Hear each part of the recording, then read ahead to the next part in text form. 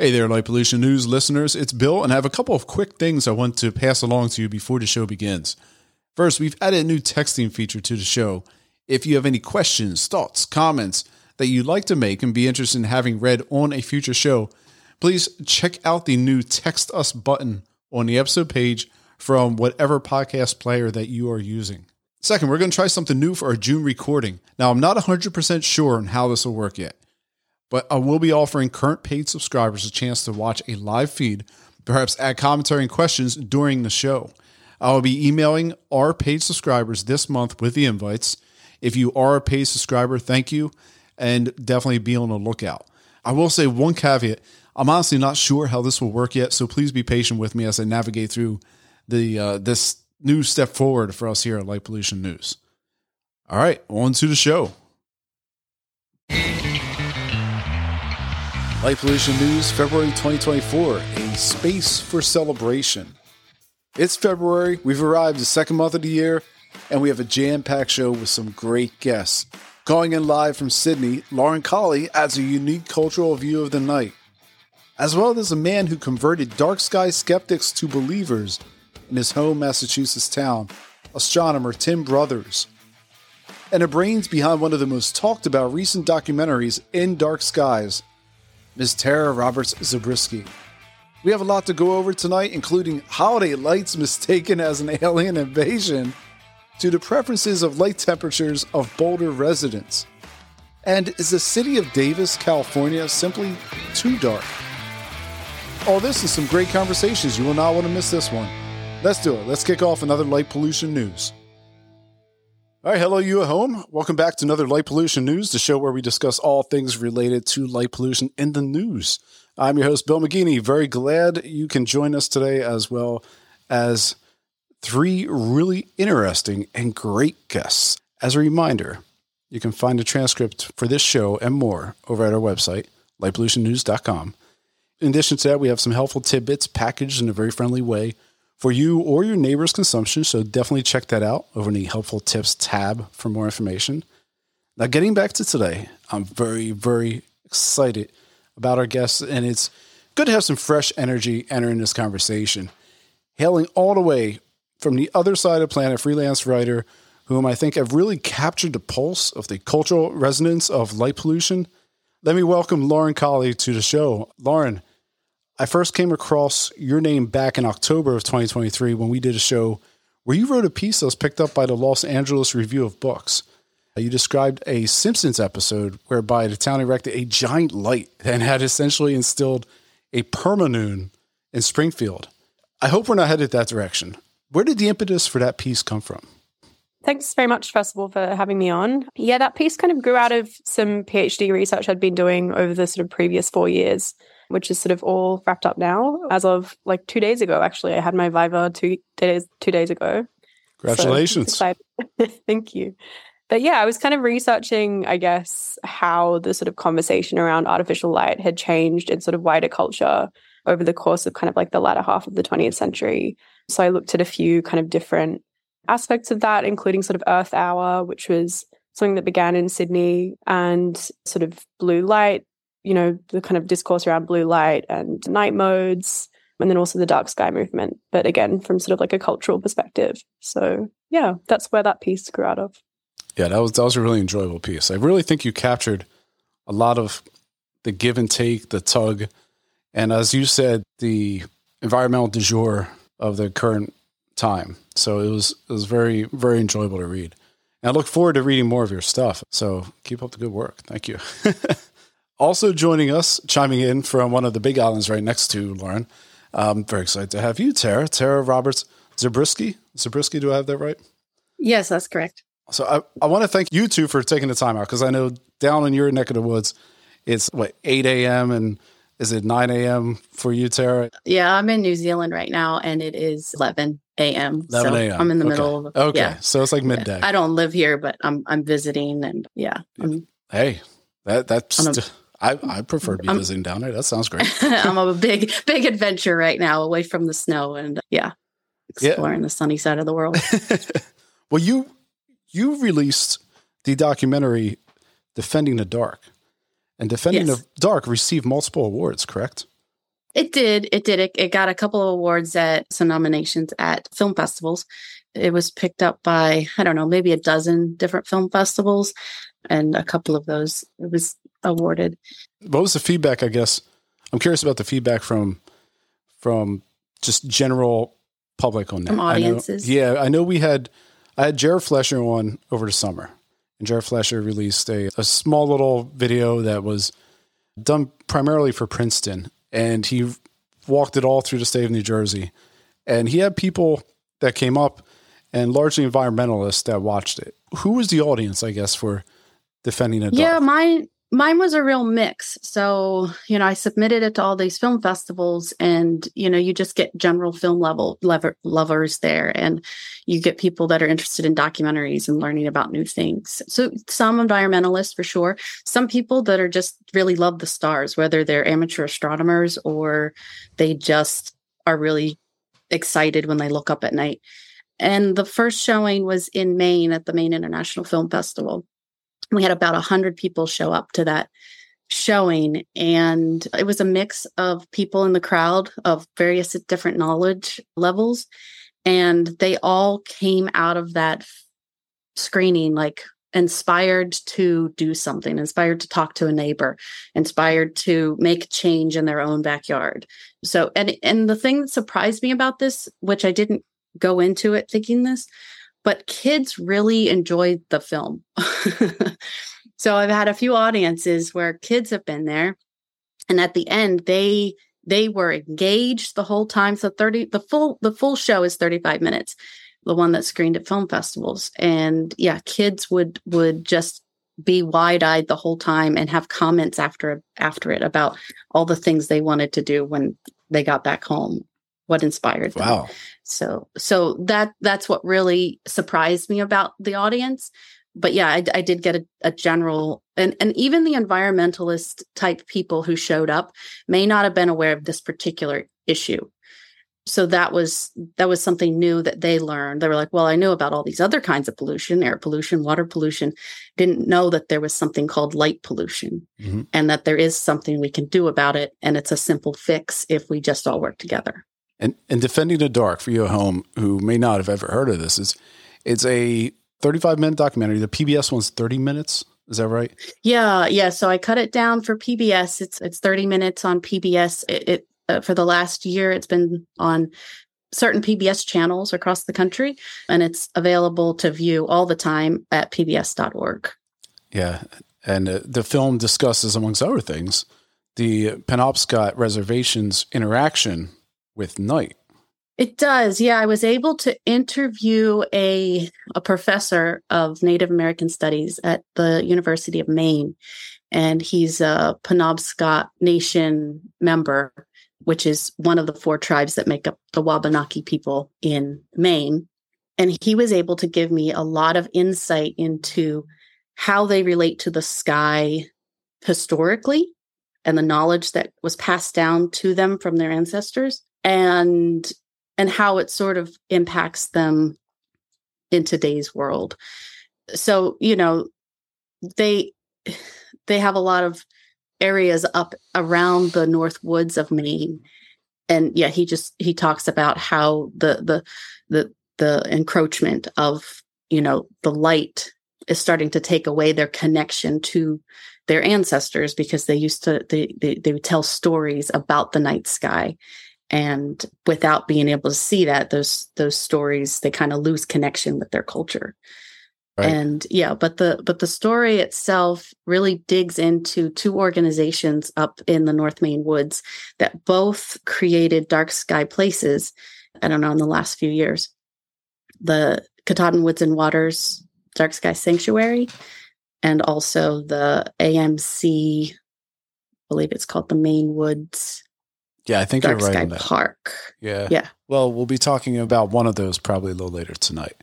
And okay, awesome. That general area. Now I know you've hiked the full AT, right? Yeah, I have. Yes. Congratulations on that. That's always an accomplishment. I've met many great, cool people who've done it, but that's very cool, life changing. So it is. Before we get going, I still got one more guest, Mr. Tim Brothers. How you doing tonight, man? I'm doing all right. How are you today? Good. So how is everything over? You're over at MIT's Wallace Astrophysical Observatory. And for your home, Tim co-founded the Massachusetts chapter of Dark Sky International.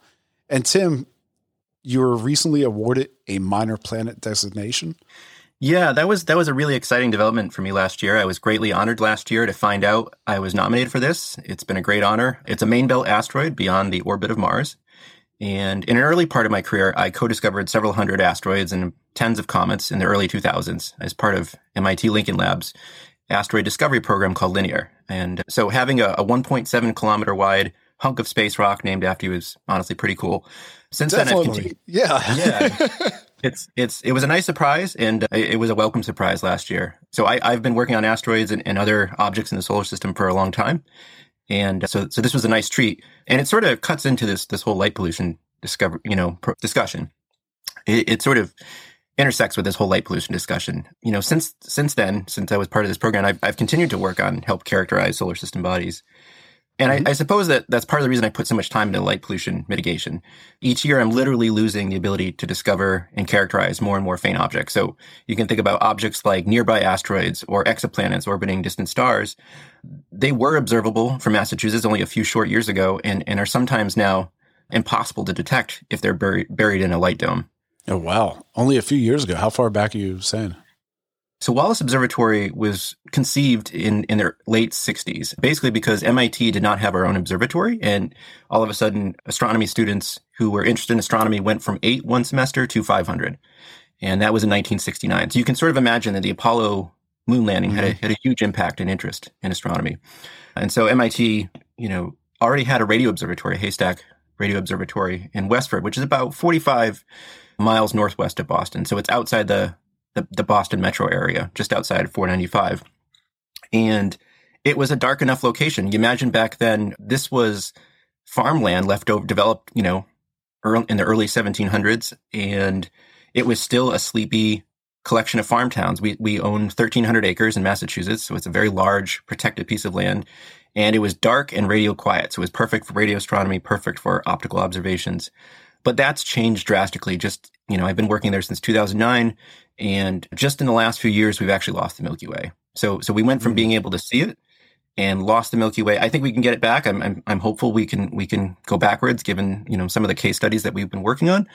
But it shows that this is happening rapidly. Whether it's 3% a year or 10% or 20%, it's happening very rapidly. It's definitely the fastest growing environmental issue, and us astronomers are keenly aware of how fast this is changing. And is this northwest of Lowell? Yeah, so it's roughly due west from Lowell. Yeah, so it's right on the New Hampshire border, and we are surrounded by. We're actually sort of one of the more remote sites on the property. Our closest streetlight is about half a kilometer, but even with that, we're seeing larger and larger light domes. It's not just streetlights; it's residential, it's commercial, it's strip malls. It's a little bit of all of the above. Well, the thing with LEDs, right, Tim, you can light up any place like a professional sports field now, which is both a perk, I guess, and a problem. Yeah, and I would say that one of the, just sort of anecdotally, and I'm a natural observer, and driving home at 2 or 3 in the morning, one of the things I think a lot of us observers have noticed is that residential has changed significantly as the cost of LEDs have come down, and they're more readily available, and they're easy to put up, and especially when you start talking about things like solar-powered LED, uplights that, illuminate your shrubbery or your trees or your rock wall or your house. We're seeing a lot of wealthier residents illuminate their property extensively to the point that it really does look like, an NFL stadium from a distance. We see LED strip lights. Some of these houses, quite honestly, we joke that they sort of look like UFOs from a distance. There are a lot of lights. Some of them are blinking. They're dynamically changing, and they're very blue. And so we can see all of that in our data. We can see the scattered blue light in our data. Let's jump into the show. And before we get going, I do have some good news on the astronomy front. And this comes from prior guest, Drew Evans. So this is a quartet of amateur astrophotographers, including Evans, Jeffrey Horn, Jasa Rubla, and Brian Falda. They identified planetary nebula in the constellation Cepheus, which colloquially known as the Elephant's Trunk Nebula. They found a couple of planetary nebulas in there in IC 1396. Very cool find for those guys. 2 new discoveries are currently under review and are designated as Horful Ev Reb 1 and 2, just the names of the quartet that found it. Good job, Drew and team. Since we were talking about those neighborhoods, right? One of the things that I think there's, and maybe Tara, when you made the film, there probably wasn't as much material out yet on the ecological impact of light at night. But let's get into the ecology side, because this is an area over the past year that's really, really grown. I came across this video from Be Smart YouTube, and it's essentially a video titled, "It's Autumn Everywhere Except for Under the Streetlight," which appears to show trees retaining their summer green leaves well into the foliage season when situated under a streetlight. The narrator, Joe Hansen, attributes the cause of that to the artificial light of the streetlight.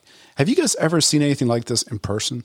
I haven't specifically seen it in person, but I was just talking to a friend the other day about my film, and she didn't know anything about light pollution, but she goes, "That's weird. I have a bush outside of my house where the light shines at night." And she said, one side of the bush at night when the flowers are blooming, during the daytime, the flowers open. And then at nighttime, the flowers close. But she went out one night and she noticed the side of the bush where the light was shining, the flowers were staying open on this bush. Oh. And she's like, that can't be good. And she's not particularly, involved in environmental activism, but she noticed this. And when I brought up the light pollution thing, she's like, oh, maybe I should do something about that light so that it's probably affecting the plant in a negative way. I have a short anecdote about that. So one of the images, and having lived in Boston and San Francisco and other places, I've definitely seen this, in real time, where you have municipal lighting that lights up these poor little trees on the sidewalk in the effort to green the cities. Well, Tim, a lot of times new developments are built in cities like here in Philadelphia. When we have new apartment complexes come up, right? They put trees in and then they put a light right adjacent to the tree, right? Absolutely. So one of the images I often use for my introductory talks to light pollution is from when I took my kids trick-or-treating about a year ago. And so in the image, here's this lonely birch tree in the middle of someone's yard and perfectly visible from the light coming off of the house. Yet they have this very blue LED shining at the tree, and there's new vegetative growth. They're talking about October 31st. So everything should be, leaves should be down. The tree should be dormant for the winter. And there's vegetative growth at the bottom of the tree. And yet the top of the tree doesn't look so hot. So the bottom half has new leaves budding. And at the top, you sort of have this raggedy tree that looks like it's probably, pest ridden. And so you can think about that in a way that, besides the fact that uplight is 100% energy waste, it's more than 100% energy waste when you think about you paid to have that tree installed. You dug a hole, you paid for the tree. And so you're also wasting this poor tree that's getting manipulated by your artificial light. That's a really interesting little tidbit there, Tim. I like that. Well, staying on topic of plants, there's a study out of Journal of Ecology. The study looked at 17 plant species, first exposed to daylight, then followed by artificial light at night. It looked to see how well native plant species and plants often considered invasive or non-native reacted to artificial light at night through a variety of conditions, including soil nutrition and competition. The results may not be completely shocking given the ability of invasive plants to quickly adapt to their new surroundings, but the findings consistently identified significant variations in biomass growth, favoring invasive plants over native plants across all levels of nutrition and competition when placed under artificial light at night. So this story pairs up nicely with the previous, showcasing the 24/7 daytime effect on plants. How do you see the rise in artificial light in mass affecting plant life?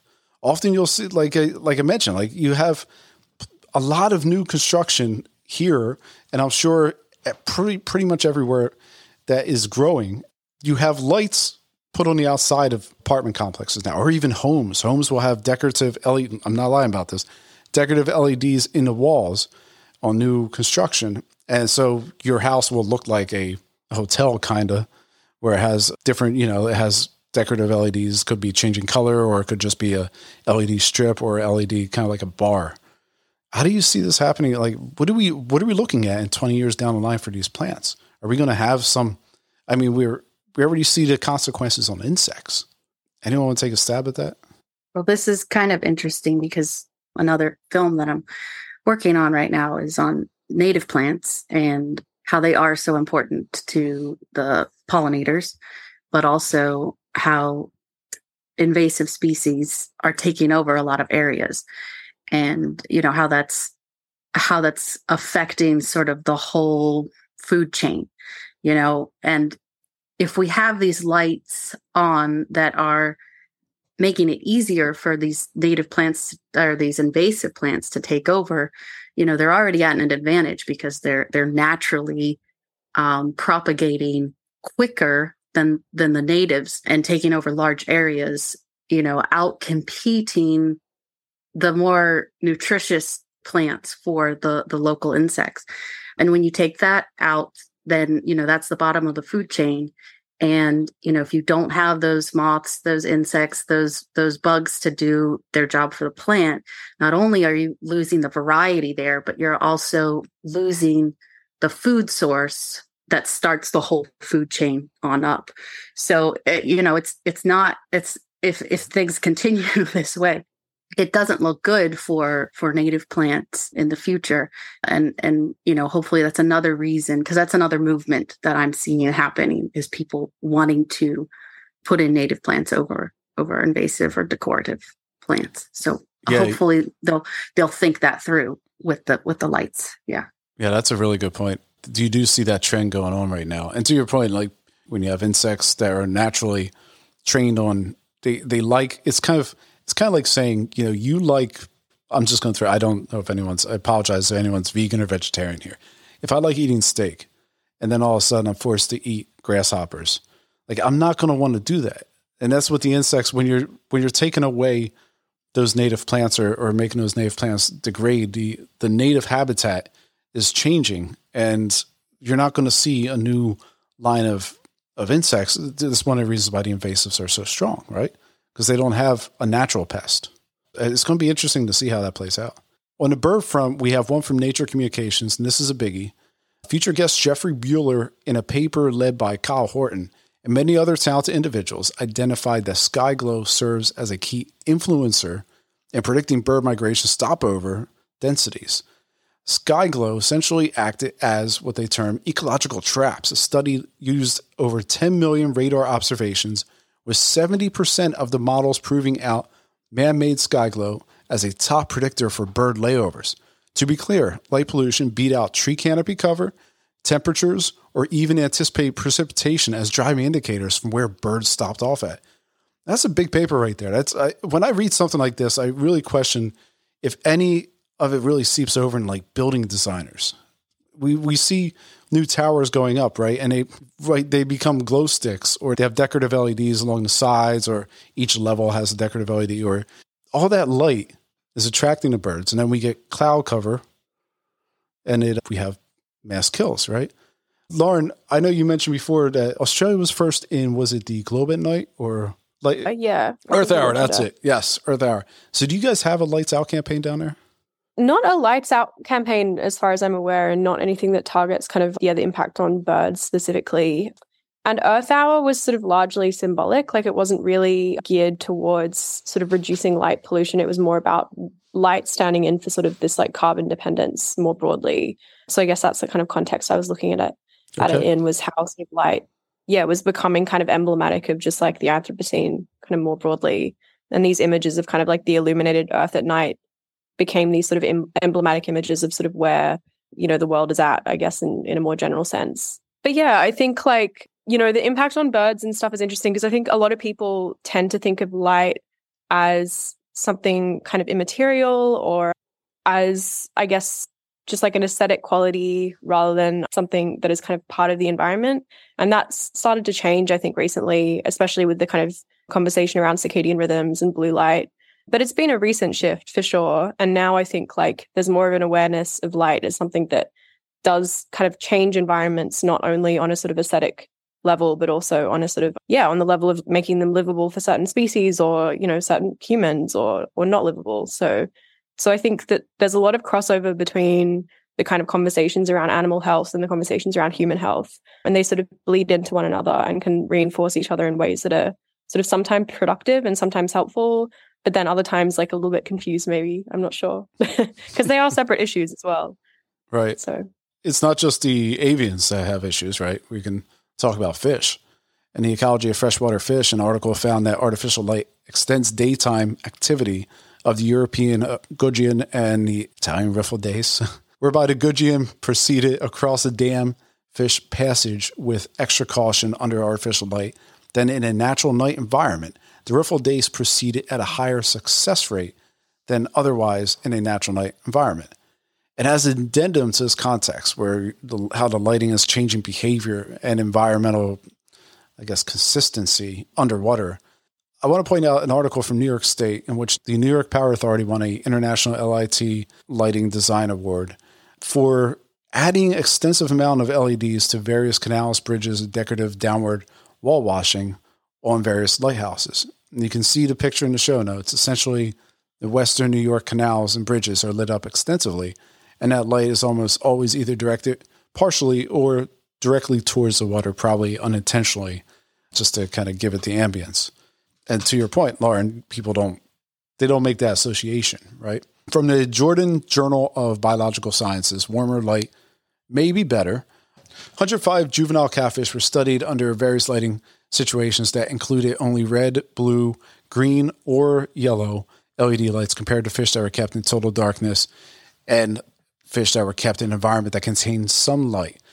Catfish reared in total darkness were found to have the lowest survival rate. However, fish reared in yellow or red lighting conditions were found to be the most successful, with yellow significantly boosting a metric they analyzed, the food conversion ratio. And then speaking of selective lighting, in the journal Environments, a study seeks to identify positive uses for light traps for insects. The one in question is non-biting midge, which in quantities apparently takes away from people's enjoyment of lakeside activities. It's posited in the paper that selective and targeted light traps could protect sensitive nighttime pollinators like moths, while simultaneously reducing the need for insecticides to control nuisance lighting. Does anyone have a take on that? You're targeting specific pests with particular bands of light rather than spraying chemicals everywhere. Is that a win? Is this a move in the right direction? I mean, I'm not someone who studies insects, but I think everybody can agree that minimizing pesticides, whether you're growing your own food or worried about monarch butterflies or birds and so on, that's a great idea. What I'm concerned about is in that study, they were using 6,000 K LEDs. So you have this hyper blue light, and I would want to know that it's studied further, because we actually tried this at the observatory before we knew a lot about this stuff. And we had one of these, there's different types of insect traps, and one of the kinds shines different color LEDs and it attracts them. But what we found was most of what was in there was not mosquitoes, which is the thing we were trying to get rid of. It was moths and fireflies and all the things that we actually need, pollinators and fragile insects that, are experiencing a population decline. So I'm not totally convinced, just from our own experience, that, you can be that selective. But who knows, maybe with further research, they'll figure this out. Tara, I saw you itching over there. I don't know what I was going to say. No, I like Tim's point. Yeah. I like his point. I just want to piggyback off of that. If, like he said, we could do further research and really pinpoint that exact light frequency that attracts that particular insect without affecting the other ones, then that's definitely a win. But if it's going to be pulling in fireflies and nighttime pollinators like the moths, then maybe we're not moving in the right direction at all. Mm-hmm. So it's a hard debate. Yeah, it's just kind of replacing one extreme with another, right? That would be my fear. Yeah. Okay. Well, I got you guys warmed up here. So I want to switch over to our policy news, which I apologize this month. It was quite extensive compared to previous months. And it's probably not the most exciting thing for you guys to talk about specifically, but let's go. Let's roll the dice. Let's see how this goes. The articles are interesting, though. Let's start off here with residents of Port Harcourt, Nigeria, whom appear to be exuberant at the installation of new solar-powered streetlights. One shop owner feels safer walking home at night. Another shop owner notices an uptick in foot traffic at night. These ideas, mainly the latter, are shared by residents in the town of Rochester, Michigan. Rochester, Detroit's suburb, wrapped 5 blocks of their main street and $275,000 worth of string lights. To explain to you at home, the buildings themselves look like glowing Christmas gifts wrapped with endless strands, distinctive only by separation of color. Per the Wall Street Journal, before the first holiday lights show debuted in Rochester in 2006, commercial vacancies were at 10%. Now they sit only at 2 to 3%. One business owner even compares a visual experience to Disneyland. Business owners credit the extravagant holiday lighting with creating a boomtown. I will add that this approach has been replicated in many areas. Even if we see it here in our Manioc neighborhood, whose Main Street looks like a fantasy land kind of decorated from sidewalk to roof with countless holiday lights, the lights all share a purpose of expanding and growing commercial activity at night. I'm very interested in hearing everyone's thoughts on, I guess there's a give and take. We've witnessed an extensive brightening of our community commercial corridors under the guise of safety, but in reality, it really feels like it's to promote commerce, specifically nighttime economies.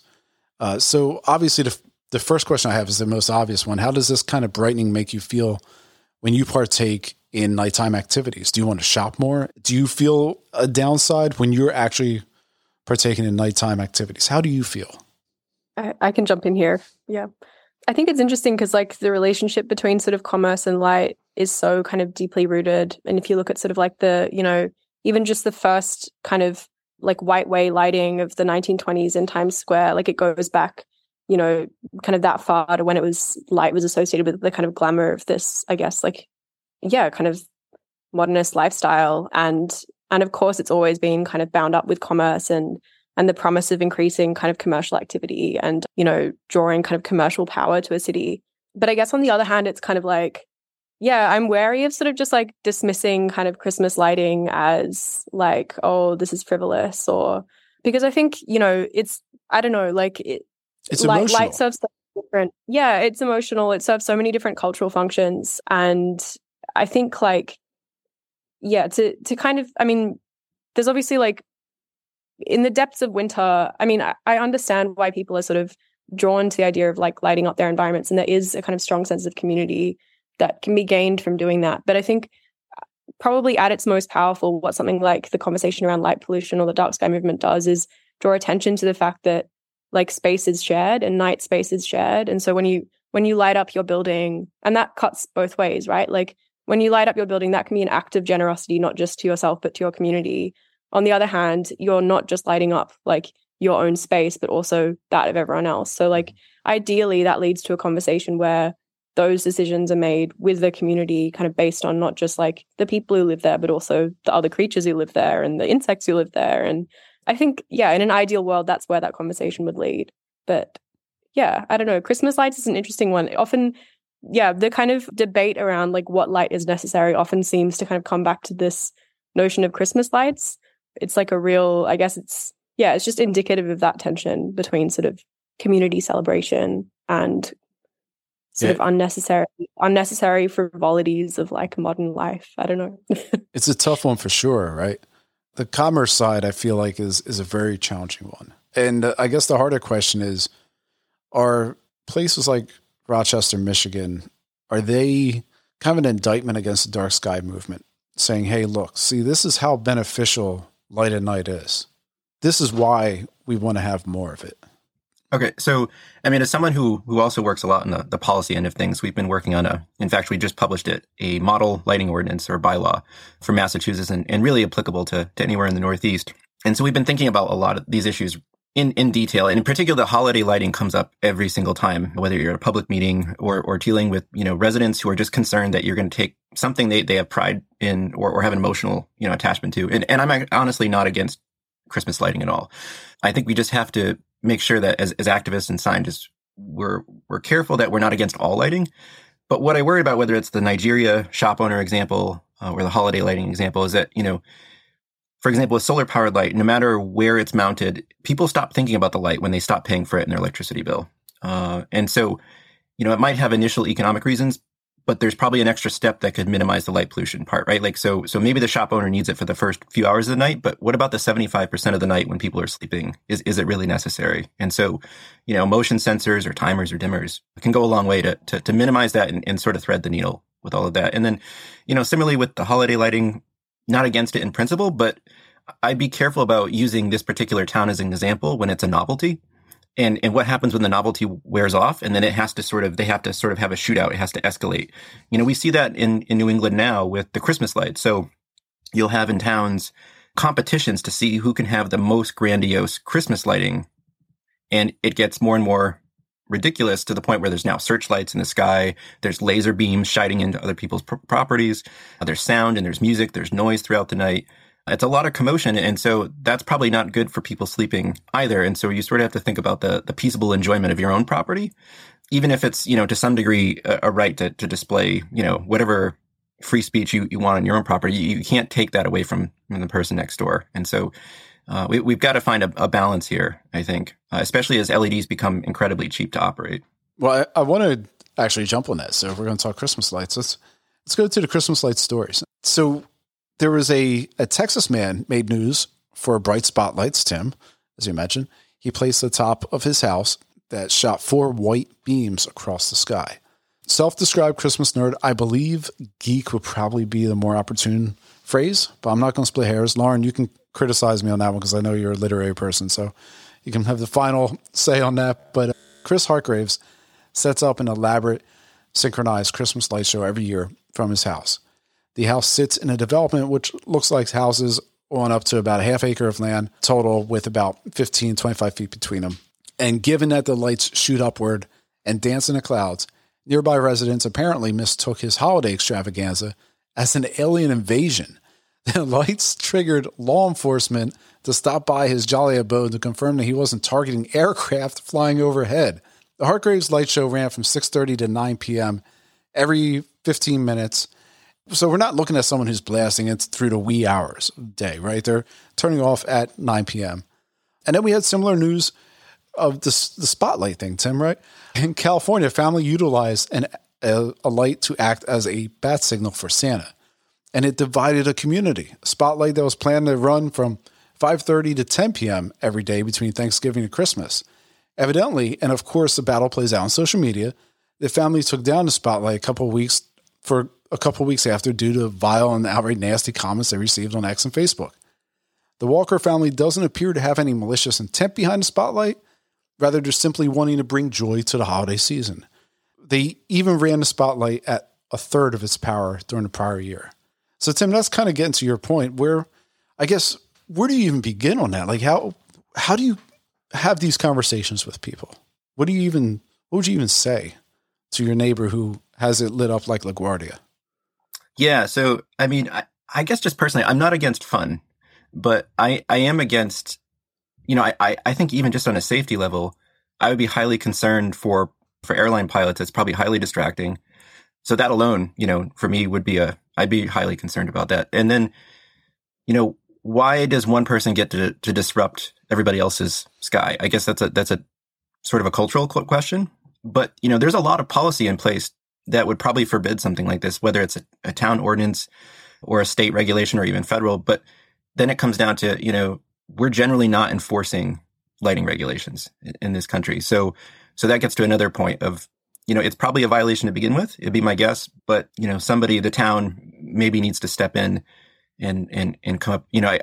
I would say that any directed coherent beam is probably problematic, especially, you have a good chance that it's going to reflect off of something or glint off of something, end up in somebody's house. It could be distracting to drivers if it malfunctions. There's a whole host of concerns with this. Yeah, it's pretty impressive that this is where we're at in society. What do you say to those people who get nasty about it? The Walker family was receiving just really nasty messages from people, I believe, who not just were neighbors, but people who considered themselves environmentalists. What do we say to those people? Like, that can't be acceptable, right? There has to be a better way to handle this. If the law enforcement isn't going to take care of it, ordinances aren't working, what's a better way to do it than just flaming someone on Facebook? I would argue that nastiness probably has more to do with like online cultures than it does with the actual kind of, the way that that conversation might play out if it happened in, say, like a town meeting, I think that might be just kind of, the culture of being online a little bit, or like the cultures of Facebook and kind of, Facebook. I saw some really nasty stuff play out on my Facebook community group, like all the time. It was just like, I don't know, I kind of think that it often wasn't even about the issue. But again, I think those conversations would have gone differently if that happened in real life. Maybe not. Maybe that's idealistic for me to say. I also think when people are criticized, they tend to dig their heels in online. And I think that, like, especially around kind of when it comes to these questions of like personal freedom and sort of like personal expression, and when something's like a tradition, you know, like I think that article mentioned this had been happening since 2018 and it was a tradition, which I found kind of funny because, like, you know, a tradition that's been running since 2018, like, does that count as a tradition? Like, I'm not sure. And also, is tradition alone a reason to keep doing something? It's sort of, that story reminded me of again, this is an example from the United States. I'm not super like familiar with the North American context, but the Twin Towers beams of lights that were the commemorative lights. Yes. That I think we'd like, just killing hundreds and hundreds of birds every year. But obviously there again, it's this like highly emotive issue. And so, you know, it tends to kind of spark this passionate debate. But yeah, I think like it is, you know, yeah, like Tim was saying, it's kind of a decision that's made on behalf of everyone by a small number of people, or one or two people sometimes. So I think thinking of lighting landscapes as communal is really important, basically. Thinking of lighting as part of the environment is really crucial, yeah. Yeah, what do you say to those people who, you know, they just want to bring joy? What are you going to say to someone who says, well, this is, you know, I just am trying to make it a fun holiday. What's wrong with that? I mean, stargazing can be a source of communal joy too, I guess. Like it's often about kind of just reframing the conversation slightly. And I think hearing people's concerns and giving them space to kind of voice what they feel like they're losing and what they feel like they're missing, and what you know, because like it's true that people are, you know, it's harder to build community now, and it's harder to find kind of points at which to kind of like, around which to coalesce, like as a community. Things are more individualized. And I think people are longing for kind of like those, I guess, collective symbols that they can rely upon to like give them a sense of belonging. And stargazing could be that. Well, on the topic of ordinances, right, Tim? Going to get to the Davis story in a second, but I want to bump forward to the Moab one, where we have a story from Moab, which Moab felt the need to make amendments to the outdoor lighting ordinance. And evidently Moab actually enforces this. So there you go. You have one town in all of America that is doing their job. So these new amendments gave residents 5 years to comply before it becomes a law of the land. An array of forward thinking, the town of Moab is offering a low to no cost subsidized program to cover updating expenses of business or residential fixtures. I'd like to poll you guys on your feelings regarding these amendments. And Lauren, since you're outside of the U.S., and we just spoke about something here in much of the U.S., or in probably Alberta, since they're pretty much just like Texas, we have this thing where it's my right. Whenever we need a validation for anything that we do to others, at least it feels that way, or anything that it may be irresponsible or rude, we have this validation. It's called it's my right. And we always like to put the onus on the victim, so to say. So anyone feel free to respond. But I'm curious to how an Australian would view or a UK. Are you originally from the UK, Lauren? I lived in the UK for 10 years, but yeah, I'm from Australia. Sure. Okay. So I'm curious to how an Australian would view this. Is it overreach for a town of Moab to constrain decorative holiday lighting to a 10 p.m. shutoff time? Is that overreach? I mean, I don't personally think so, but I don't think that would necessarily receive the same pushback here. There's a lot of, I think growing up in Australia, there's a lot of, you grow up with sort of various restrictions anyway, because there's so many sort of endemic species here. And, you know, also like often you grow up with a certain awareness that you're sort of living on stolen land, and that like, you know, part of existing in this space is like being aware of that. So I think, I mean, I'm not sure if that's really there in the way that, again, like I'm not super familiar with the North American context. I guess there is this kind of fun. Yeah, there is this question, you know, this sort of sense probably in North America of kind of like, personal freedom being really important. And I wouldn't necessarily say that's the same as in Australia. So I don't think that would necessarily be the same pushback here. But that's not to say that, I don't know, I think aspects of that do exist in the culture here as well, actually. You know, when I was filming the Dark Sky film, I was talking to these organizations who had been working with really rural communities up in Maine. And you do get a lot of that independent kind of feeling where it's like my right, my property, whether it's a business owner or an individual. And they ran into a lot of that, and they really made some progress on just, meeting the people where they were, and really taking their time to get to know, what was their resistance. A lot of people were putting up resistance to putting in these policies. And once they took the time to actually explain, like, the big thing for them was astrotourism. So they said, well, here, if we put in this ordinance, then we can lower our lights, or we can keep our lights low, and it will keep our skies dark. And then that will bring people to the community, and then your business will do better. And so when they really took the time to get in and know their community and talk to their community and what was important to them, they were able to find common ground and come to a reasoning to put in that ordinance. So they did hit a lot of pushback, all the organizations I talked to, but they were also able to make some headway just with, education. Yeah, I'm sensing a common theme here of simply communicating in a personalized manner and trying to, convey. It's this, at the end of the day, what you stated it sounded like a win for all. Is that kind of what they were explaining? Yeah, absolutely. And, really people were just resistant to the thought of an ordinance. And once they realized there was benefit to them and that it would bring back the night sky, which everybody loves, whether they know it or not. Yeah, everybody was in agreement to go ahead and move forward with some kind of policy. And if I could just jump on that, I think the word overreach is not unfamiliar to me. When we've tried to pass ordinances in Massachusetts, which is normally very environmentally progressive, we've seen and heard that argument, especially if you conduct those arguments on Facebook, right? So it sort of exacerbates the whole feeling of being persecuted, about your lights and so on. But conducting anything on Facebook is exacerbates plenty of lesson feelings. Learned.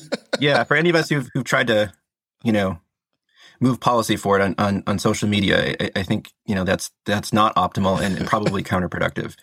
That said, I think anytime you have this argument, there's going to be especially in the United States, this need for personal freedom that sort of supersedes any other concerns. But what I would also say is that back to some of our early talking points about economic and commerce discussions, we know from there's a study a few years ago that in the Colorado Plateau, the 4 states, which includes Moab, astrotourism brings in billions of dollars and thousands of jobs. Right. So there's an economic argument too that you can have your Christmas lights, but how about you just be a little bit reasonable and we shut them off so that we can have both? And I think that's a pretty good example of a good solution where you can still have your thing, whatever it is, but you can't destroy everybody else's thing, so to speak. Tara, is that pretty much the argument that was relayed up in there in Maine? Yeah, definitely. And it was really just about the education of, okay, you can still have lights, but, here's the difference between, a 6,000 K light versus 27,000 K light, or 2,700. And once they realized that, yes, they could still light up their business, but like in a more dark sky friendly way, using the shields and making sure that it's the lower Kelvin rating, then they started to become more open to it, realizing that they could still have their lighting and they could still light their parking lot, light their storefront, but doing it properly for the need of the dark sky and the safety of the community. So in Moab, they also want to curtail offensive lighting that emanates from neighbors' garages, from sides of houses. Non-shielded garage floodlights are part of that. And then they also would like to curtail the commercial lighting to turn off or at least very much dim down after 10 p.m. So maybe this is a good model. Maybe pay attention to this going forward and see how this plays out. I think this is a good little time for a break. I know Laura Tara, you're good. You're almost ready for lunch. I haven't eaten dinner yet. But Laura, you probably need some more coffee. So why don't you grab a fresh cup? I want to thank my guests today, Lauren Colley, Tara Roberts Zabriskie, and Mr. Tim Brothers. Very glad to have you all with me today. You have excellent insight. I'm loving this. And I want to thank you at home. Thank you for listening to Light Pollution News this month. Light Pollution News is completely funded by listeners just like yourself. Listeners help offset our audio server space, web server space, and of course, the big one, audio editing costs, simply by your donations. I'd like you to be part of that community and help us be financially stable. So why don't you check out the show notes and click the supporter link. All we ask is for a simple monthly donation of $3, the price of a coffee, which Lauren is getting right now, as a thank you for all the hard work and the effort we put into the show each month. It's a full month experience. So on my end, it begins the moment we wrap up this episode. I'll actually be working to build the next one later tonight. And I know we push it through editing and start grinding it out through any of our marketing channels and whatnot. It is a full month. So if you find that the show offers you value, why not become a supporter today? And if you're already a supporter, thank you so much. The more we can do to grow the show to a financial solvency, the more we can put our own funds, or at least I can put my own funds toward improvements, like say maybe having a video component. Wouldn't that be neat? So Tara, you did something that I've come across many folks who've done the AT, and always that experience changes lives. I'm curious, is there a way you can, I don't know if you can do this. Is there a before AT Tara and post AT Tara? Can you describe what that is? I would say that it's not a drastic difference, but, I've always been into nature. I've always been into living my own life. But so I hiked the AT 21 years ago in 2003. And at the time I was in college and I took a semester off to hike the trail. And I would say hiking the trail definitely gave me time to really think about what it was I wanted out of life. Being out on the trail, you realize that you can live with very little. You have just what you have on your back. And, realizing that you don't have to go the traditional route. You meet a lot of people. You meet a lot of characters at different stages in their life that have maybe not taken a traditional corporate job or a traditional track, or they're getting ready to switch their career or something drastic in their life. So you gather all these experiences out there. The Appalachian Trail is not just about a nature experience, but it's also about a community experience. You're really getting to know other people that are out there. And for me, I'd say the biggest thing was it reinforced my love for nature, and it encouraged me to blend that with my filmmaking and photography trajectory. So I was in the middle of college studying mass communications, and I was getting ready to go into my senior year where I needed a project, like a senior project. And for 6 months, I was thinking, what do I want to do?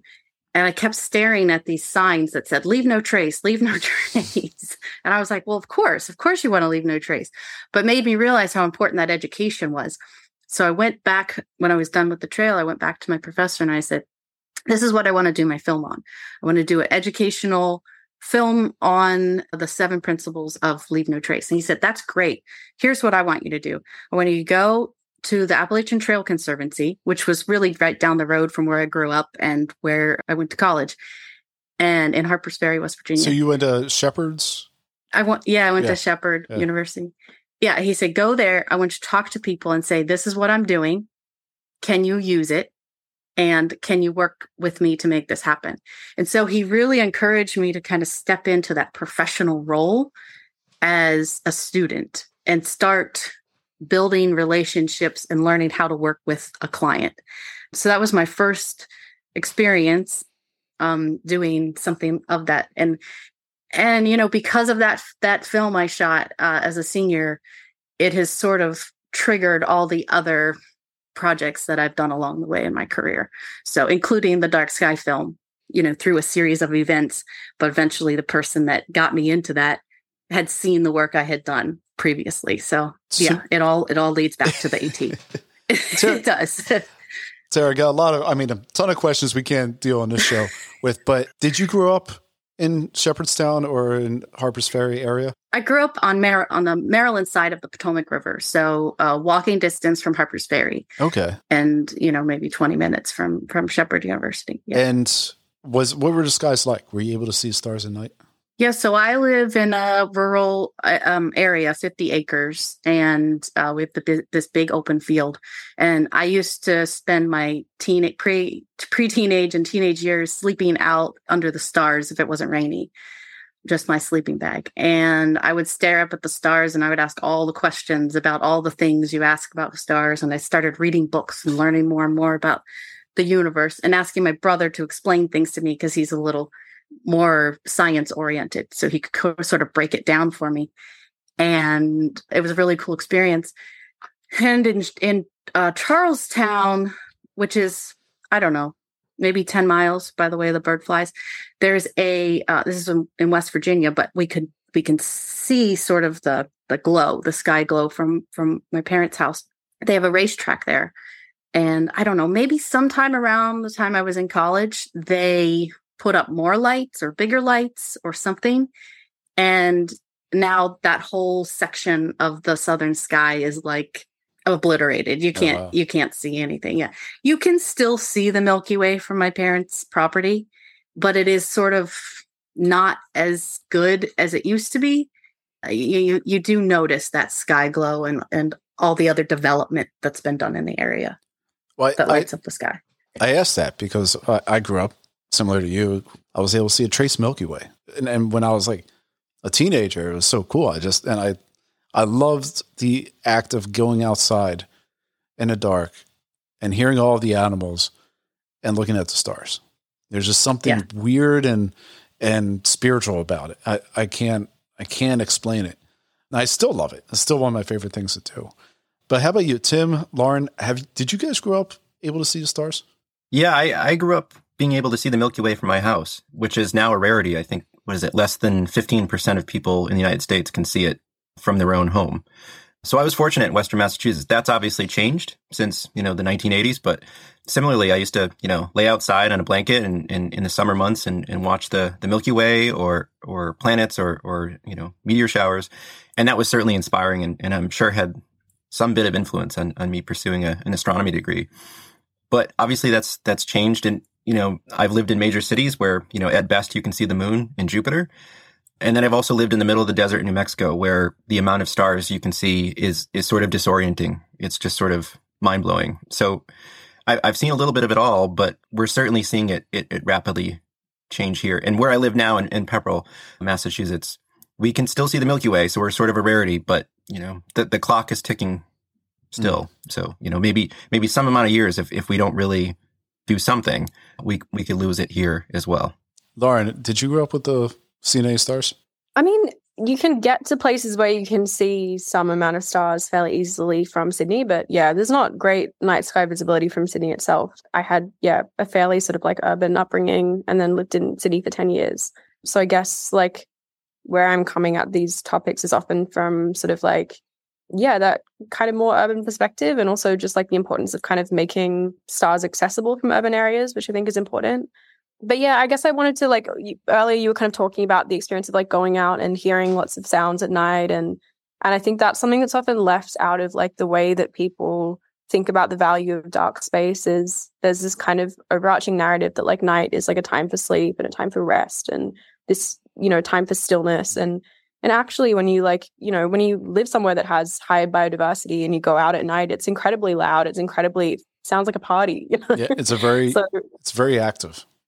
Yeah, and I think that an awareness of that is important because it helps to understand that like night landscapes are something that have kind of an active life of their own and value not just as kind of like spaces of rest or stillness or pause, but as their own sort of landscapes that like allow their own forms of kind of like life and different cultures have used night in many different ways, not just for sort of rest, but also as spaces for kind of celebration. And I think that's something that's sometimes missing from sort of mainstream discussion of why darkness is important or why night's important. Well, that's very well said. And it reminds me, we had a guest on a while back that said, compared it to people of light and people of dark. And Lauren, in this case, coming as a person of light, I guess is probably the way to put it. People who didn't grow up with a real natural night and grew up in an urban setting. So I want to Now I'll switch over to that Davis article. The case of Davis and the case of the articles we're going to talk about here are very interesting, show a very interesting divide between how people who grew up with night and people who have not ever really interacted with night experience or have a sense of the activities of the evening, I guess. So in 1988, Davis, California adopted a dark sky ordinance, apparently with the explicit reasoning to protect stargazing. However, many residents believe that it's simply too dark. The streets are too dark, the bus stops are too dark, etc. So as a way to appease some of these complaints and provide assistance to the town's night economy, the city council decided to put 3 new decorative lighting options to popular vote. The goal was to balance tree health with the downtown's desire for ambience. I will note the city council did not consider lighting as having an effect on tree health. Instead, they're strictly speaking about having to prune or cut up trees to add lighting to the area. So Davis came up with 3 options. The first was to shoot decorative lasers up at a tree canopy. These are lights you usually see around Christmas in people's front yards or aimed at their houses, side of a house, that kind of dances around overnight.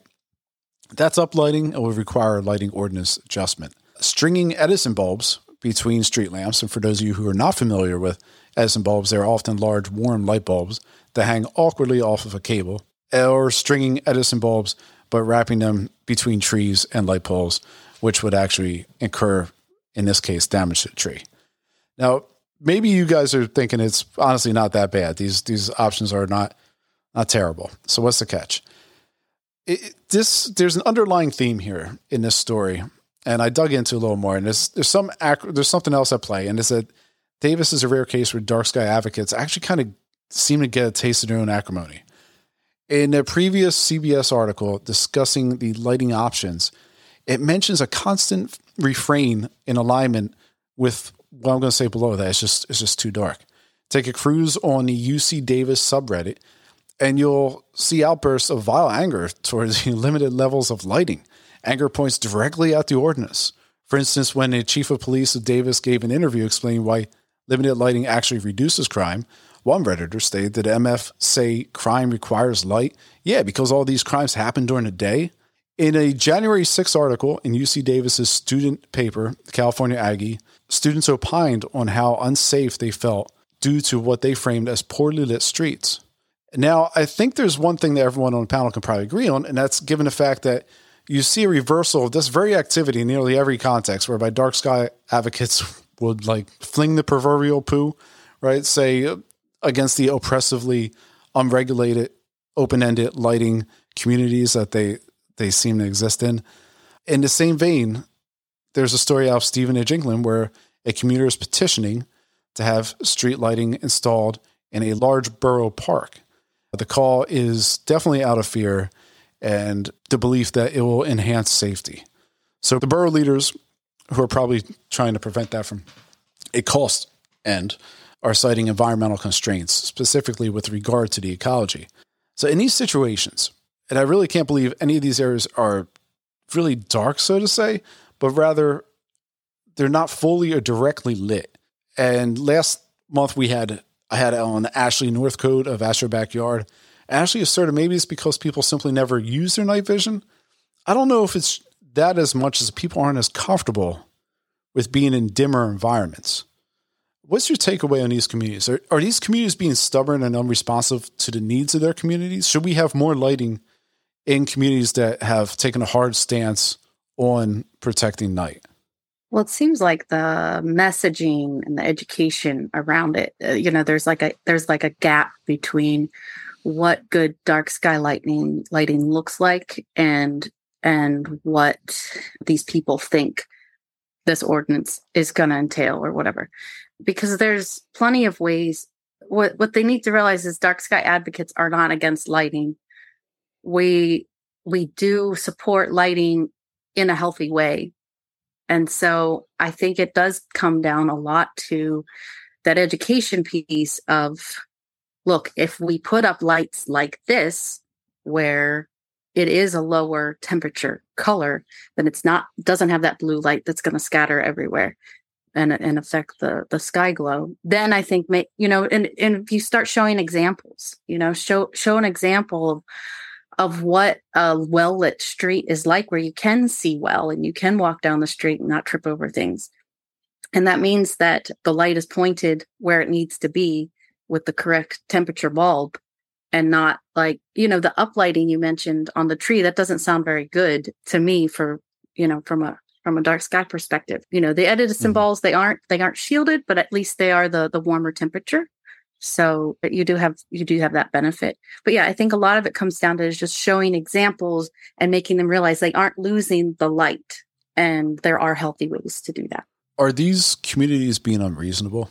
Are they trying to justify a lack of spending, trying to essentially try and skirt any kind of additional costs that they might need to put in or put forth because their community is asking for additional lighting? Is that what the story is here? Yeah, I would just say that I don't think it's unreasonable to ask for healthy lighting or to ask for better lighting for safety. But again, it just comes down to, what are the temperature bulbs that you're using, and let's make it so that it's a happy medium between dark sky, healthy lighting, and being able to see where you're going at night. And I would just like to say that, I think it would be really sad to see Davis go backwards, since they've generally been considered a success story for dark sky advocacy. There's also there's a critical failure in this study, the survey that they give. They say, choose between these three lights, and none of those three follow the 5 principles of good lighting from the IES or Dark Sky International. So right off the bat, we're presenting 3 options that are not going to solve the problem, in my opinion. But they don't give you an option to say, I like the way things are now. And I think that's sort of a bad way to conduct a study, because, maybe some people have been vociferous about saying, I want more light, but what about everybody else who likes the way they are right now? And I think that's an important part of any sort of public survey is to say, I like the decisions, the sentiment of the town. I like that we have dark sky policy. And maybe there are some areas, for these college students or just people waiting for the bus that need improvement, but shining light into space is not going to solve that. Shining lasers into trees is not going to solve that. Right. Lauren, any thoughts on that?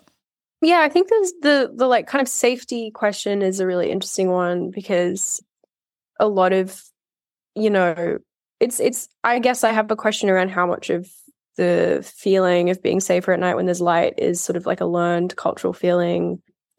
I was talking about this in my PhD Viva the other day, actually. Like, I used to live in a part of London that was really dark, and I was working in a cafe, and I'd have to go along the canal back home at like maybe 11 p.m. at night in East London. And it's like one of the darkest parts of London. And at first I found it really scary. And then I kind of realized like that because no one could see me and no one could see that I was a woman walking alone, I kind of felt safer. Like, it was sort of this weird thing where like I wasn't visible as like, and it was so dark that I was not visible. But obviously that's not necessarily going to be realistic to have lighting levels that low. So, but I think, the safety question is, like I have read studies that say that it just increases your subjective sense of safety and not your actual kind of safety from sexual assault or violent attacks. But that's not to say subjective safety isn't important. I think that people's sense of feeling safe at night is also important. So, I guess ideally these conversations happen in a way where people can kind of voice their concerns and come up with something that works for that community. And like every community's needs is going to be slightly different. But I think also people having a sense of like why they're trying to reduce light and like what having more natural darkness means to them as a community. And again, that will be like different based on where you are and who's living there. So, like what are the benefits for that community? Like, does it mean more opportunities to see the stars? Does it mean like, is it the biodiversity value? Is it better sleep? Like, what are they actually doing it for? Like, what are they fighting for as a community? I think defining that will be sort of really crucial for the questions of kind of policy start to come up, perhaps. Yeah, I think people get tripped up in that lighting and safety question. That's a tough one because largely it's an emotional issue, right? You have crimes that happen all time during the day. You have certain crimes that happen at night, and some of them are more influenced by substances, right? Some of them are more influenced by a lack of like opportunity, and it just because you have light it's kind of like a variable. but the lighting gives you visibility to other things around you. And maybe that is what makes you feel a little safer, because you're able to see stuff. So you think you can make, or you think you have the opportunity to make an informed decision. Yeah, I think with the safety, the big argument against using too bright light at night is that the shadows that become more dark. So if you have a really bright area, then your eyes are not adjusted to the darkness.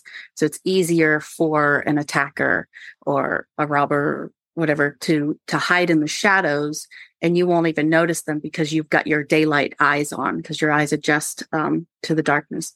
And it's not, your eyes aren't going to shift directly. It's like when you get hit in the face with a car coming towards you, it takes your eyes a little while to adjust to that darker sense.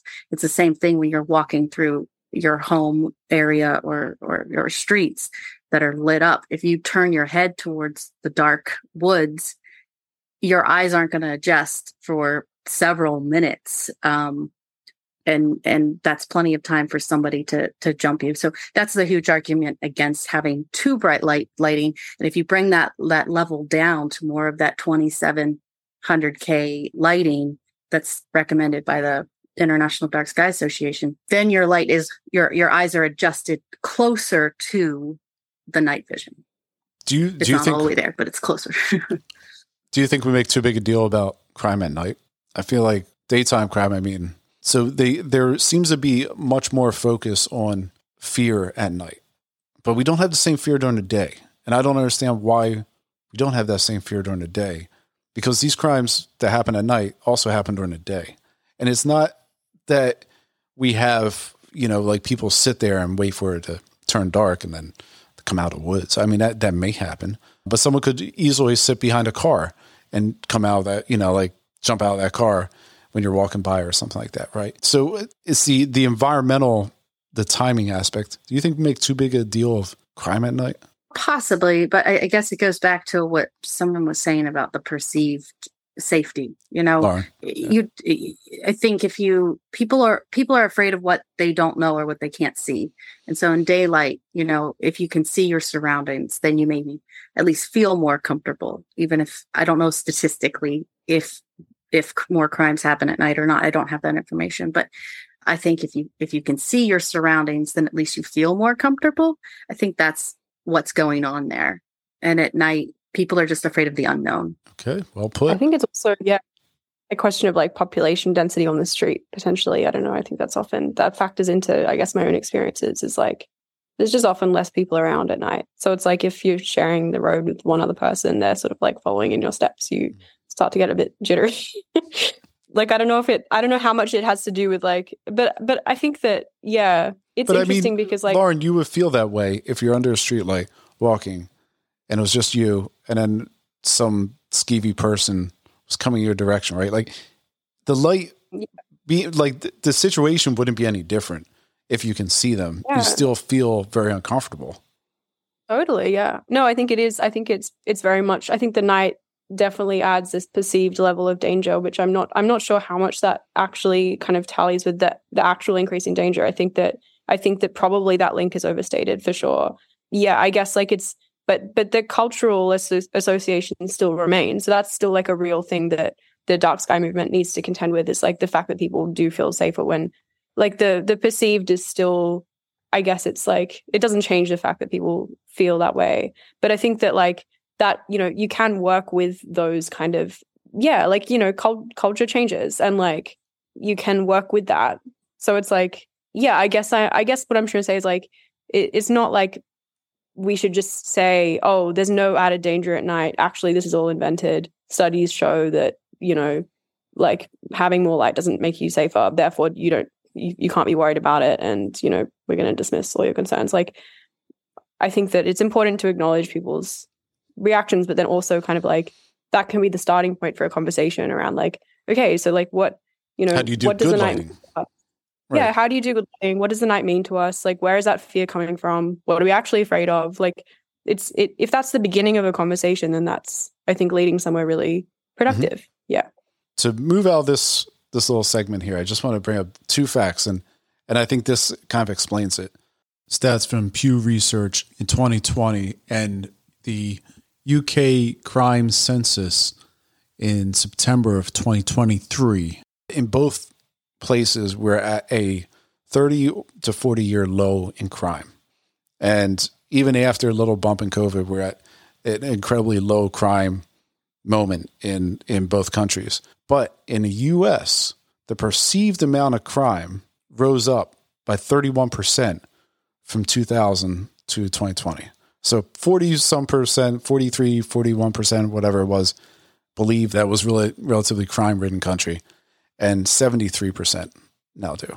So you have this perception, and we're not going to go down the road of how we get there, but I think it kind of pairs with what we're talking about here. So let's move out of this little area and move on to something else. I want to wrap up some of the ordinances real quick just by saying, here's a quick run through of communities that actually are putting in some ordinances. Quantonoc Hills, Somerset, England, Liberty Hills, Texas, Sheffield, Massachusetts. We have a half-mile radius around Turner Farm Park Observatory in Great Falls. VA will now have a lighting ordinance that will take place. It doesn't really change anything for the time being, but down the line, hopefully things will change as new fixtures have to be put in. Chubut, Idaho, Santa Cruz, California, Bisei Town, Okayama in Japan, and Oxford, Canterbury, New Zealand. And I will list that 4 of those places have no tie to environmental or astronomical observations. Tim, you guys have been working hard to get 2 bills pushed through the Massachusetts government. And you guys have been doing this for a while, right? There have been numerous incarnations of these. Yeah. So Massachusetts is the only state in the Northeast without having passed light pollution legislation or lighting control legislation. So before my time, we started this chapter, I think 5 or 6 years ago, and I became involved with a lot of other really wonderful people who have been at this much, much longer than I, in some cases, decades. It's been very hard to pass a basic lighting bill. We even have buy-in from lighting industry. So whether it's the Lighting Designer Association or the Illuminating Engineering Society, the IES, which writes a lot of the rule books for lighting, it's bipartisan. We have like 30-something co-sponsors, and it's actually going to save municipalities money. So one of the issues in Massachusetts, we've been very forward-thinking about converting our high-pressure sodium lights to more efficient LEDs, which is great, right? We want to cut our carbon consumption. That's excellent. We support that. And then, of course, the state also subsidized smart controllers. But one of the things that happened in that, I think we're almost a 10-year push now. So I think somewhere around 75% of communities have now converted. Utilities are allowed to charge municipalities a base rate of 25 watts per fixture. The problem with that is that when you start using the smart controllers, you get way below 25 watts. So, for example, I'm sure we're going to dig into this a little bit deeper, but the town I live in is now using about 12.9 watts. So essentially, every year we're subsidizing the utility companies, and it disincentivizes a lot of communities from actually utilizing the smart controllers. So there was this opportunity, the state basically paid for half or all of these smart controllers. We could lower electricity, we could lower our light pollution, and some communities didn't even bother dimming them because there was no financial incentive. So that's one of the things that the bill will fix. It'll also put a cap on CCT. So it would be 3,000 K, which is in line with the American Medical Association.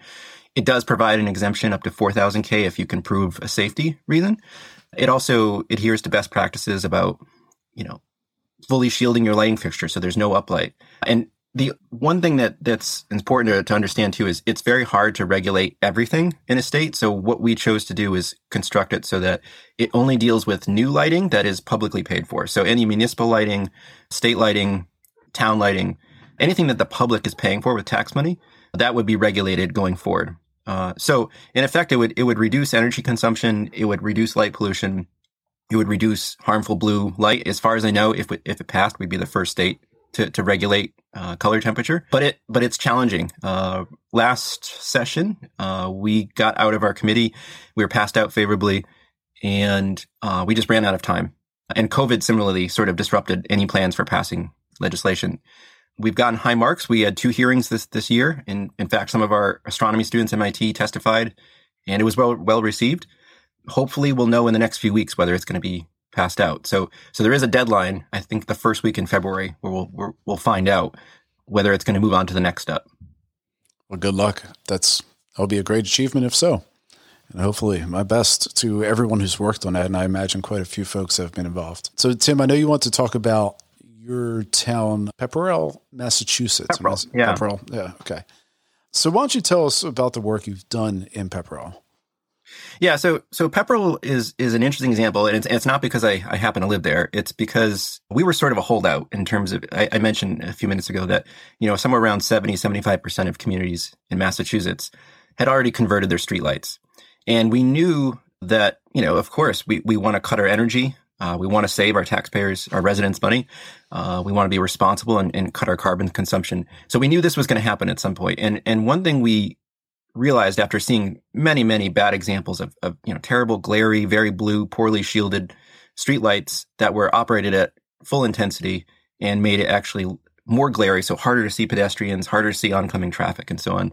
And then, of course, higher sky glow, which I care about at the observatory. So what we decided to do was get really involved at the early steps. As soon as we had heard, in fact, even before the cold call came from the design company to the town, we actually approached our planning board and our board of selectmen and our town administrator and said, hey, if you decide at some point you want to convert the LED streetlights, we'd like to help you out. We'd like to work with you. We'd like to make sure that this project, if it's completed, the residents are going to be happy with, because we have lots of anecdotes, lots of examples in the surrounding towns around us where these LEDs were put in, 4,000K high glare LEDs, and people are really unhappy with them. They actually observed that my visibility has been reduced. Yeah, here we had a community in part of Philly that pretty much revolted against them.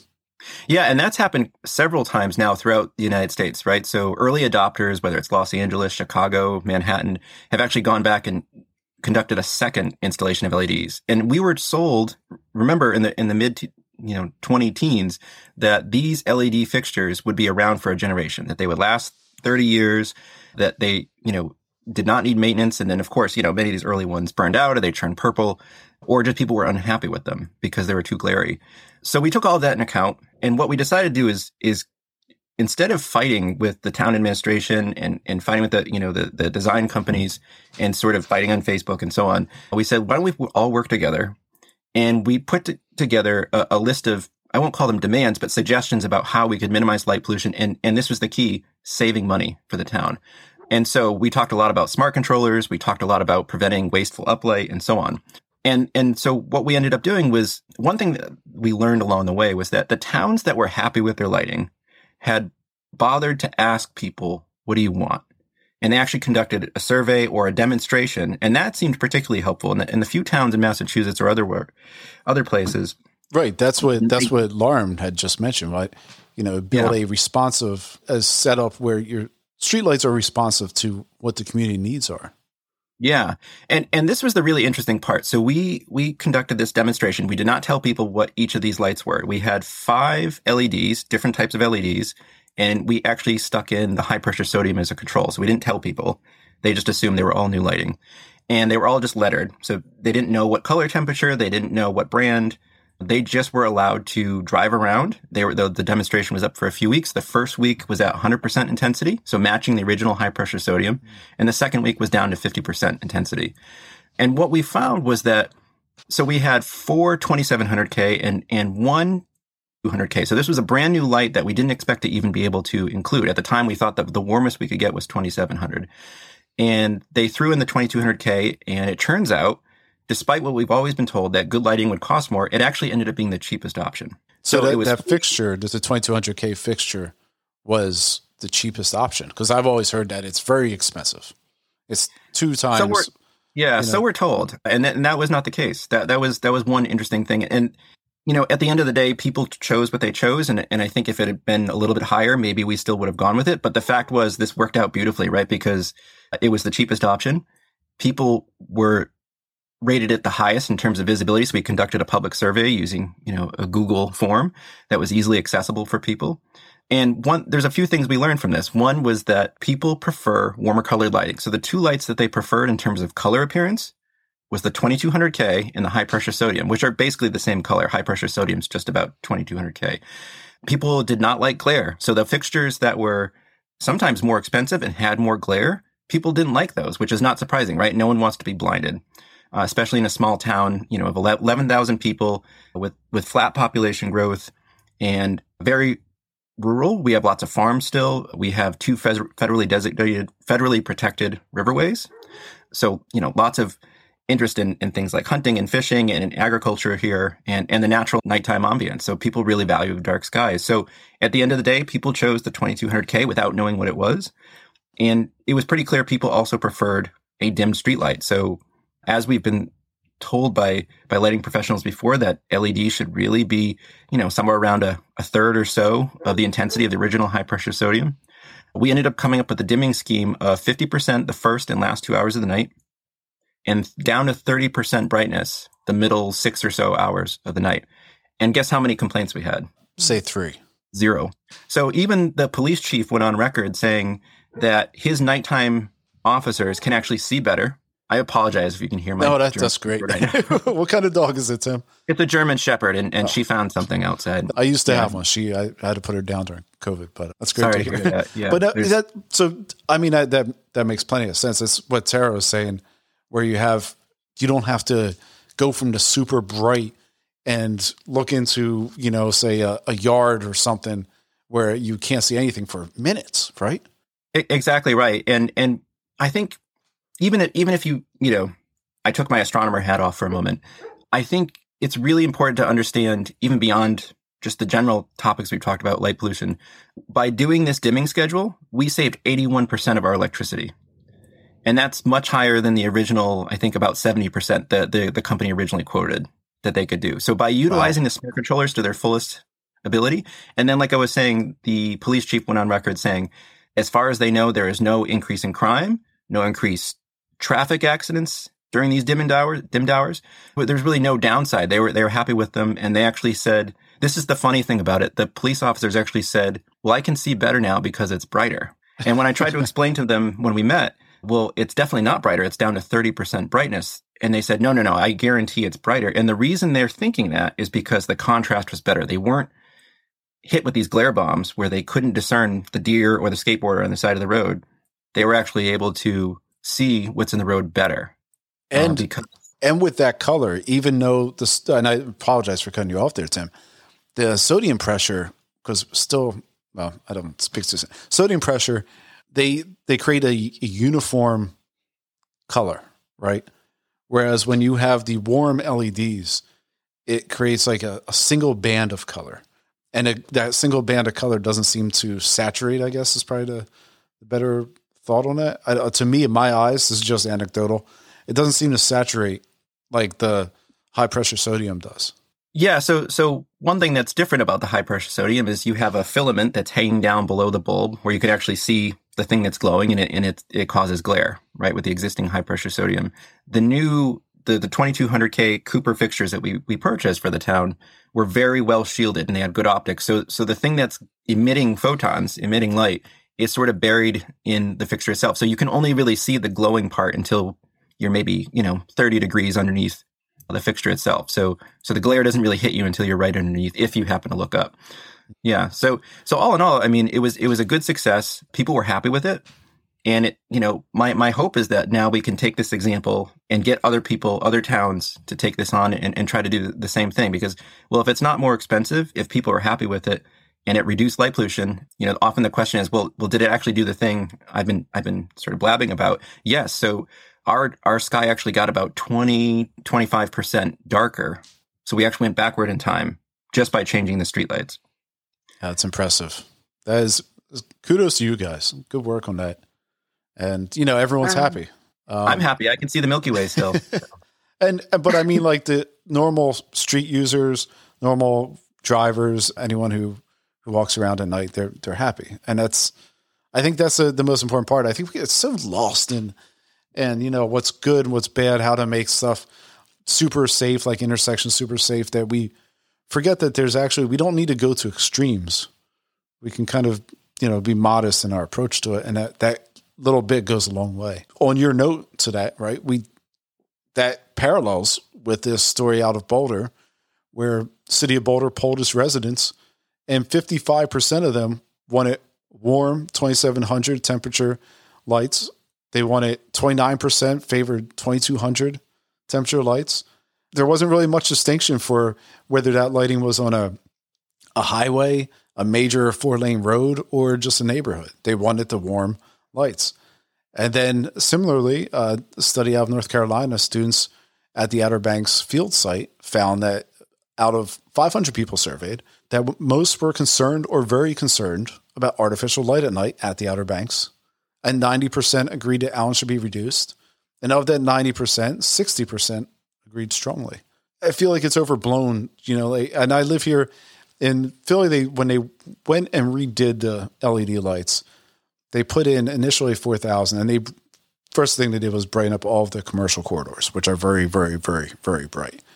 But on all of the major thoroughfares, they put in 4,000 Kelvin lights.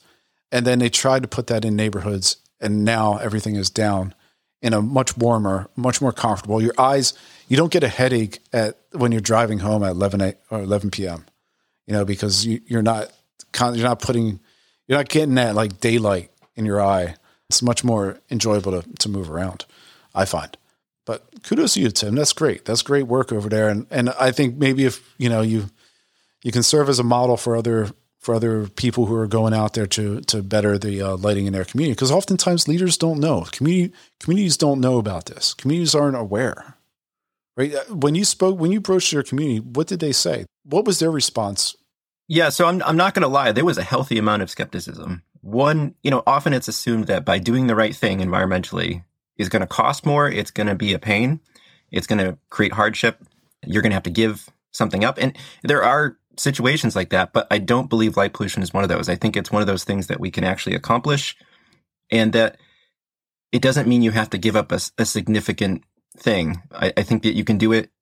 You can save energy, you can save carbon, you can save money, whatever you care about, you can save the stars, but it's a very easily solvable problem.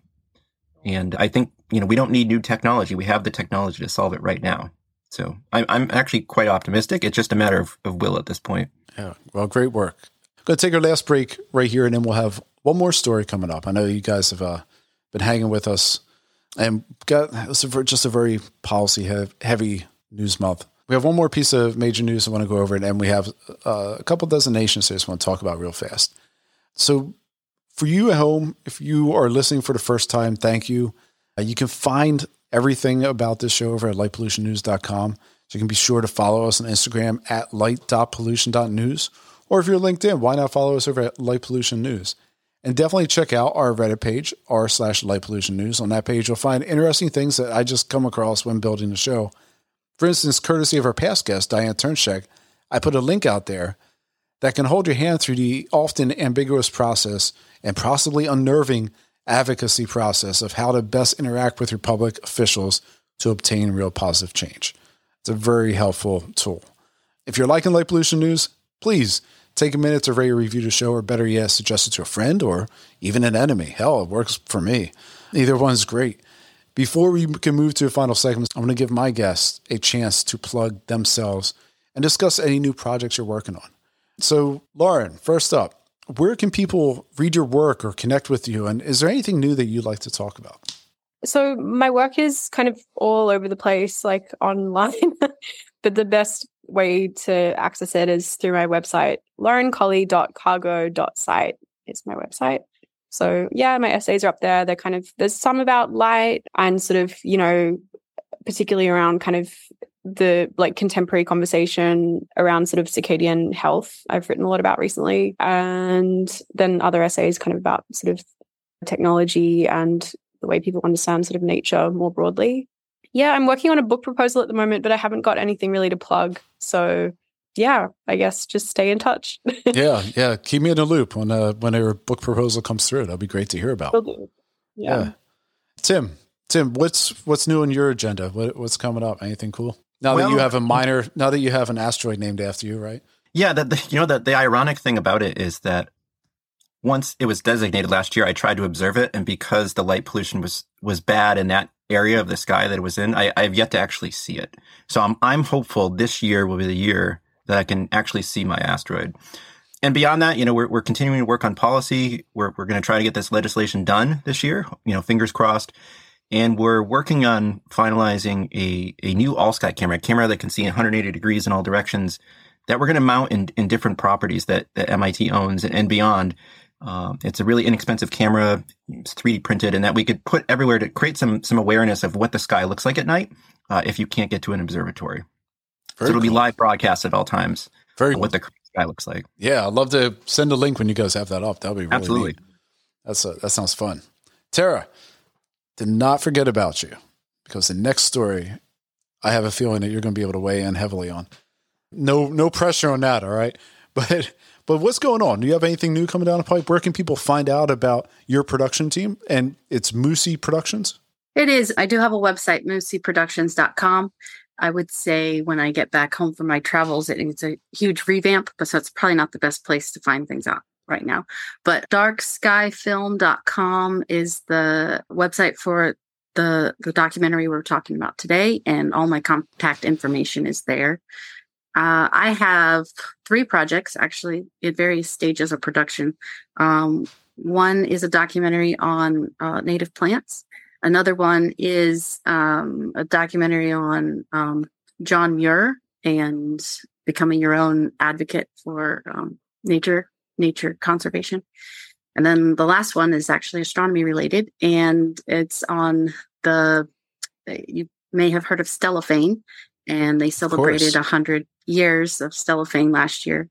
Yeah. And I'm working on a documentary about the Springfield Amateur Telescope Makers Club and the impact that they've had on astronomy and telescope making across the world. So those are my 3 projects that are coming up in various stages, and hopefully you'll start to see some of those out in the next year. Those are all very, very exciting projects. I'm stoked about all 3. Like, I remember I did the John Muir Trail years ago, and the Sierras hold a very special place in my heart, because the Sierras are probably one of the most beautiful places, if not in the U.S., in the whole world. And I've done different trips out there, and I love the Sierras. And so I guess, did you have to film? Did you have to film out there? So this is interesting. I work with a retired National Park Service ranger who also on the side does impersonations of John Muir himself. Of course. And so he goes and speaks with groups. So what we did is I met up with him in, this might surprise you, but Montana in Glacier National Park, where John Muir spent several summers roaming through the mountains and doing his thing. So we actually did like the filming. A prevamp? Is this like his training for the Sierras? I'm not sure the exact timeline in all of this, because John Muir was kind of everywhere. He was in Alaska and, of course, the Sierras, Montana. He was even on the East Coast for some. But yeah, we chose, because John Muir is so focused on the Redwoods and the Sierras and that area, we decided to pick somewhere that was lesser known about him. And so we used that as our backdrop for filming. Very cool. I mean, it sounds like a terrible life, Tara, and I'm very sad that you have to live it. So, well, this is our last major story of the night. And in Maine, it appears that a Canadian mining company, Wolfden Resources Corporation, purchased Picket Mountain. For those of you familiar with the Appalachian Trail, this mountain sits north of Mount Katahdin. The estimated payout for the community in having a mineral mine at this mountain sits somewhere near $1.4 billion over the span of 10 to 15 years. The project would supposedly bring upwards of 300 middle-income paying jobs into that area. The conflict relies on the land use that's currently in place. Current zoning prevents mining at this location. Wolfden will have to petition for a rezoning and then request a mine permit. The dream of the mine has drawn ire from all angles of the environmental community and nearby Penobscot Nation, for whom you filmed the Defending the Dark documentary. And the nation has spent 30 years restoring the habitat of endangered Atlantic salmon and brook trout. So for our purposes, this area specifically sits in the area designated as Katahdin Woods and Waters, the 2020 International Dark Sky Sanctuary.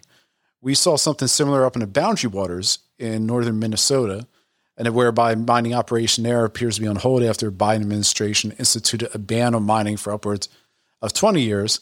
And then a federal judge dismissed the corresponding lawsuit brought by the Twin Metals company that was trying to mine up in the Boundary Waters.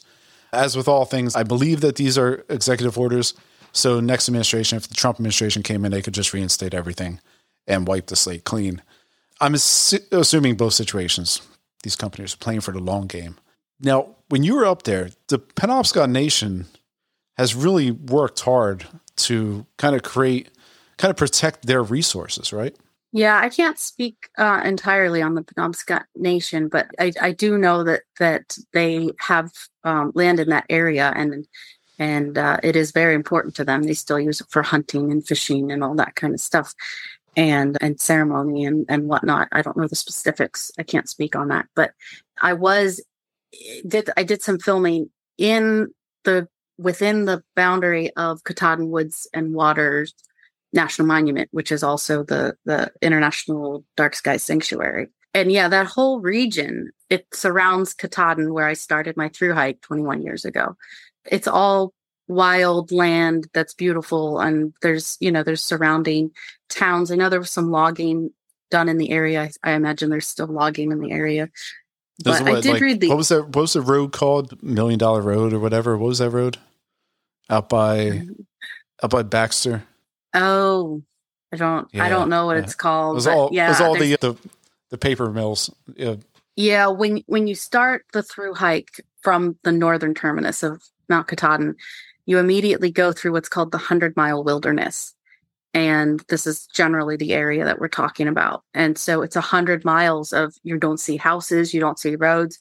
When I did it, maybe it's changed, but when I did it, there was only one road that went through, and it was a gravel logging road. And I didn't see one car for 10 days while I was out there. So just to be in that much wilderness on the East Coast, where generally it's populated, it's pretty dense. Having that protected is huge. So, I'm happy to hear that the Penobscot Nation has done some conservation around the salmon and wildlife in that area. Yeah. And of course, any new mining activity is going to bring with it lights. And this would be another situation where that designation may be a threat. So hopefully not. Hopefully at the very least, their mining operations, if they were to go in there, they would be more respectful of their environmental surroundings. Yeah, definitely. And there's two dark sky areas in that area. There's the AMC Maine Woods International Dark Sky Park, and then there's the Katahdin Woods and Waters National Dark Sky Sanctuary. And hopefully those two organizations, along with the Penobscot Nation, are able to give their input for any kind of mining operation, environmentally and dark sky related, because there is a lot of astrotourism. That's exactly where I was talking about. The astrotourism is huge and brings a lot of money into that region specifically for that. So it's a balance. I mean, I know mines are needed for certain things, but hopefully there's a discussion from organizations and locals in that community, and they're able to work something out that's not going to be too environmentally impacted. Yeah, I hope so. Okay. Lastly tonight, just some big news out of Fountain Hill, Arizona. Last month, ground was broken on the International Dark Sky Discovery Center. The new space will house a planetarium, an inspiration theater, an immersion exhibit hall, an exploration station, and a new 27.5-inch plane-wave telescope. As the first of its kind facility, looks to be a tourism beacon for astronomy, researchers, and budding STEM students, filling a bit of a astro void in central Arizona. And I also want to congratulate Bulgerg, Denmark, for their recent dark sky destination and dark sky park. I want to thank you guys so much for hanging out. There's a lot of stuff we didn't get to, but that's great. That's good. That's why I like the conversation. So much good stuff in here tonight. Tara, Tim, Lauren, thank you so much. Really appreciate it talking to you guys, and maybe we can have you guys on again sometime. Thanks for having us. Yeah, thank you so much for inviting me, and I learned a lot from Tara and Lauren tonight. Thank you. Light Pollution News is recorded in the second to last Sunday of every month. And you can learn more about tonight's show simply by heading over to lightpollutionnews.com, where we'll have all the links to today's show, including what our guests are working on. I'm your host, Bill McGeeney, reminding you only to shine the light where it's needed. Hope you and yours have a great month.